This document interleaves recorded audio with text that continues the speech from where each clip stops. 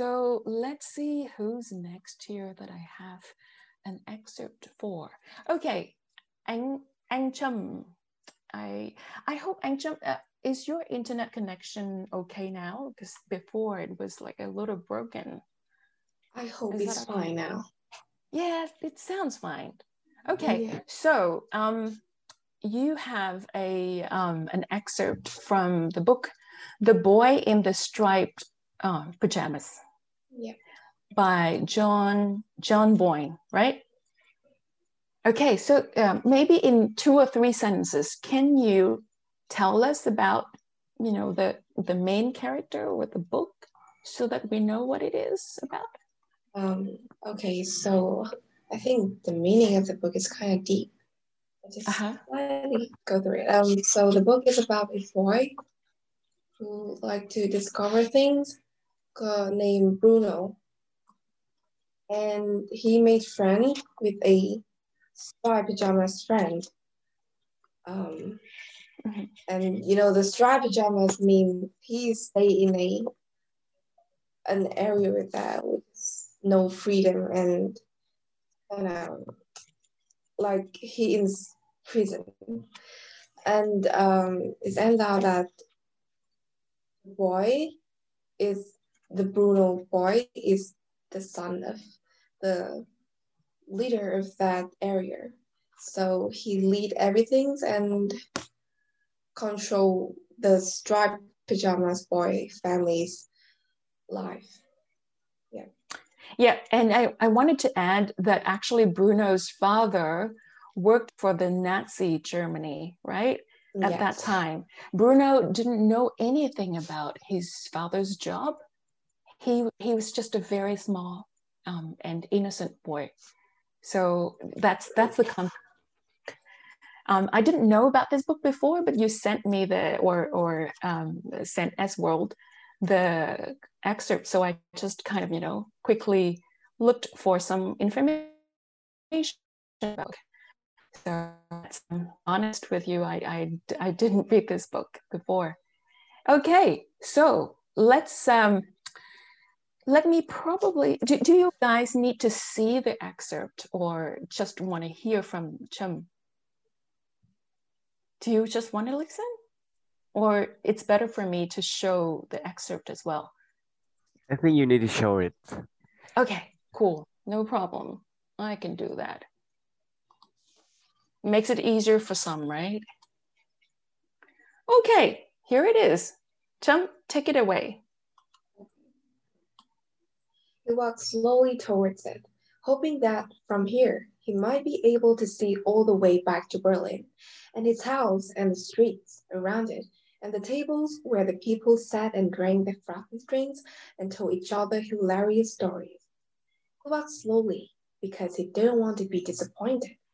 But it was just a small boy's room, and there was only so far he could walk before he arrived at the window.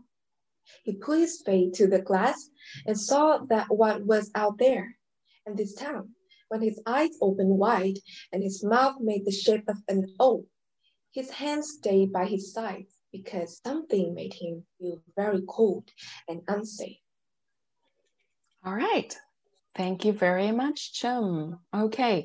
Now, what do you think about your reading? How do you feel about it? Did you like it? I think it's pretty good, except for some mistake I made. Oh, don't worry about mistakes. I didn't hear anything. There too. I didn't hear anything. Don't worry too much. So one of the things that I've noticed among my students, as well as you guys here, is that you're so nervous about mistakes. Like, come on.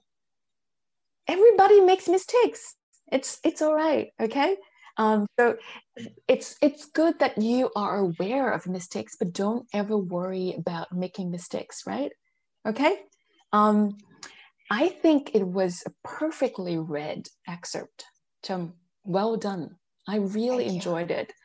I enjoyed it because, you know, this excerpt showed, through your voice, through your reading, showed a lot of emotions in Bruno.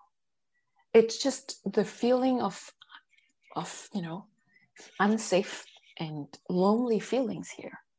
And he just kind of was not really aware of the whole situation there. And he just didn't really have like a lot of friends and, the good life that he had before, right? So your voice was a little bit low, which was perfect for this excerpt. And you read it perfectly without either being too fast nor too slow, okay? And you put some pauses in the right places. And I commend you for that. That's really wonderful. And yeah, I mean, probably I don't really have any points for you to improve at this excerpt, except that probably I would like to hear you probably change your voice a little bit.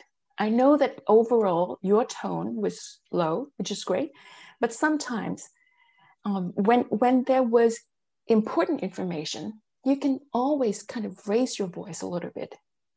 Okay, for example, the last sentence here, okay, which is really long.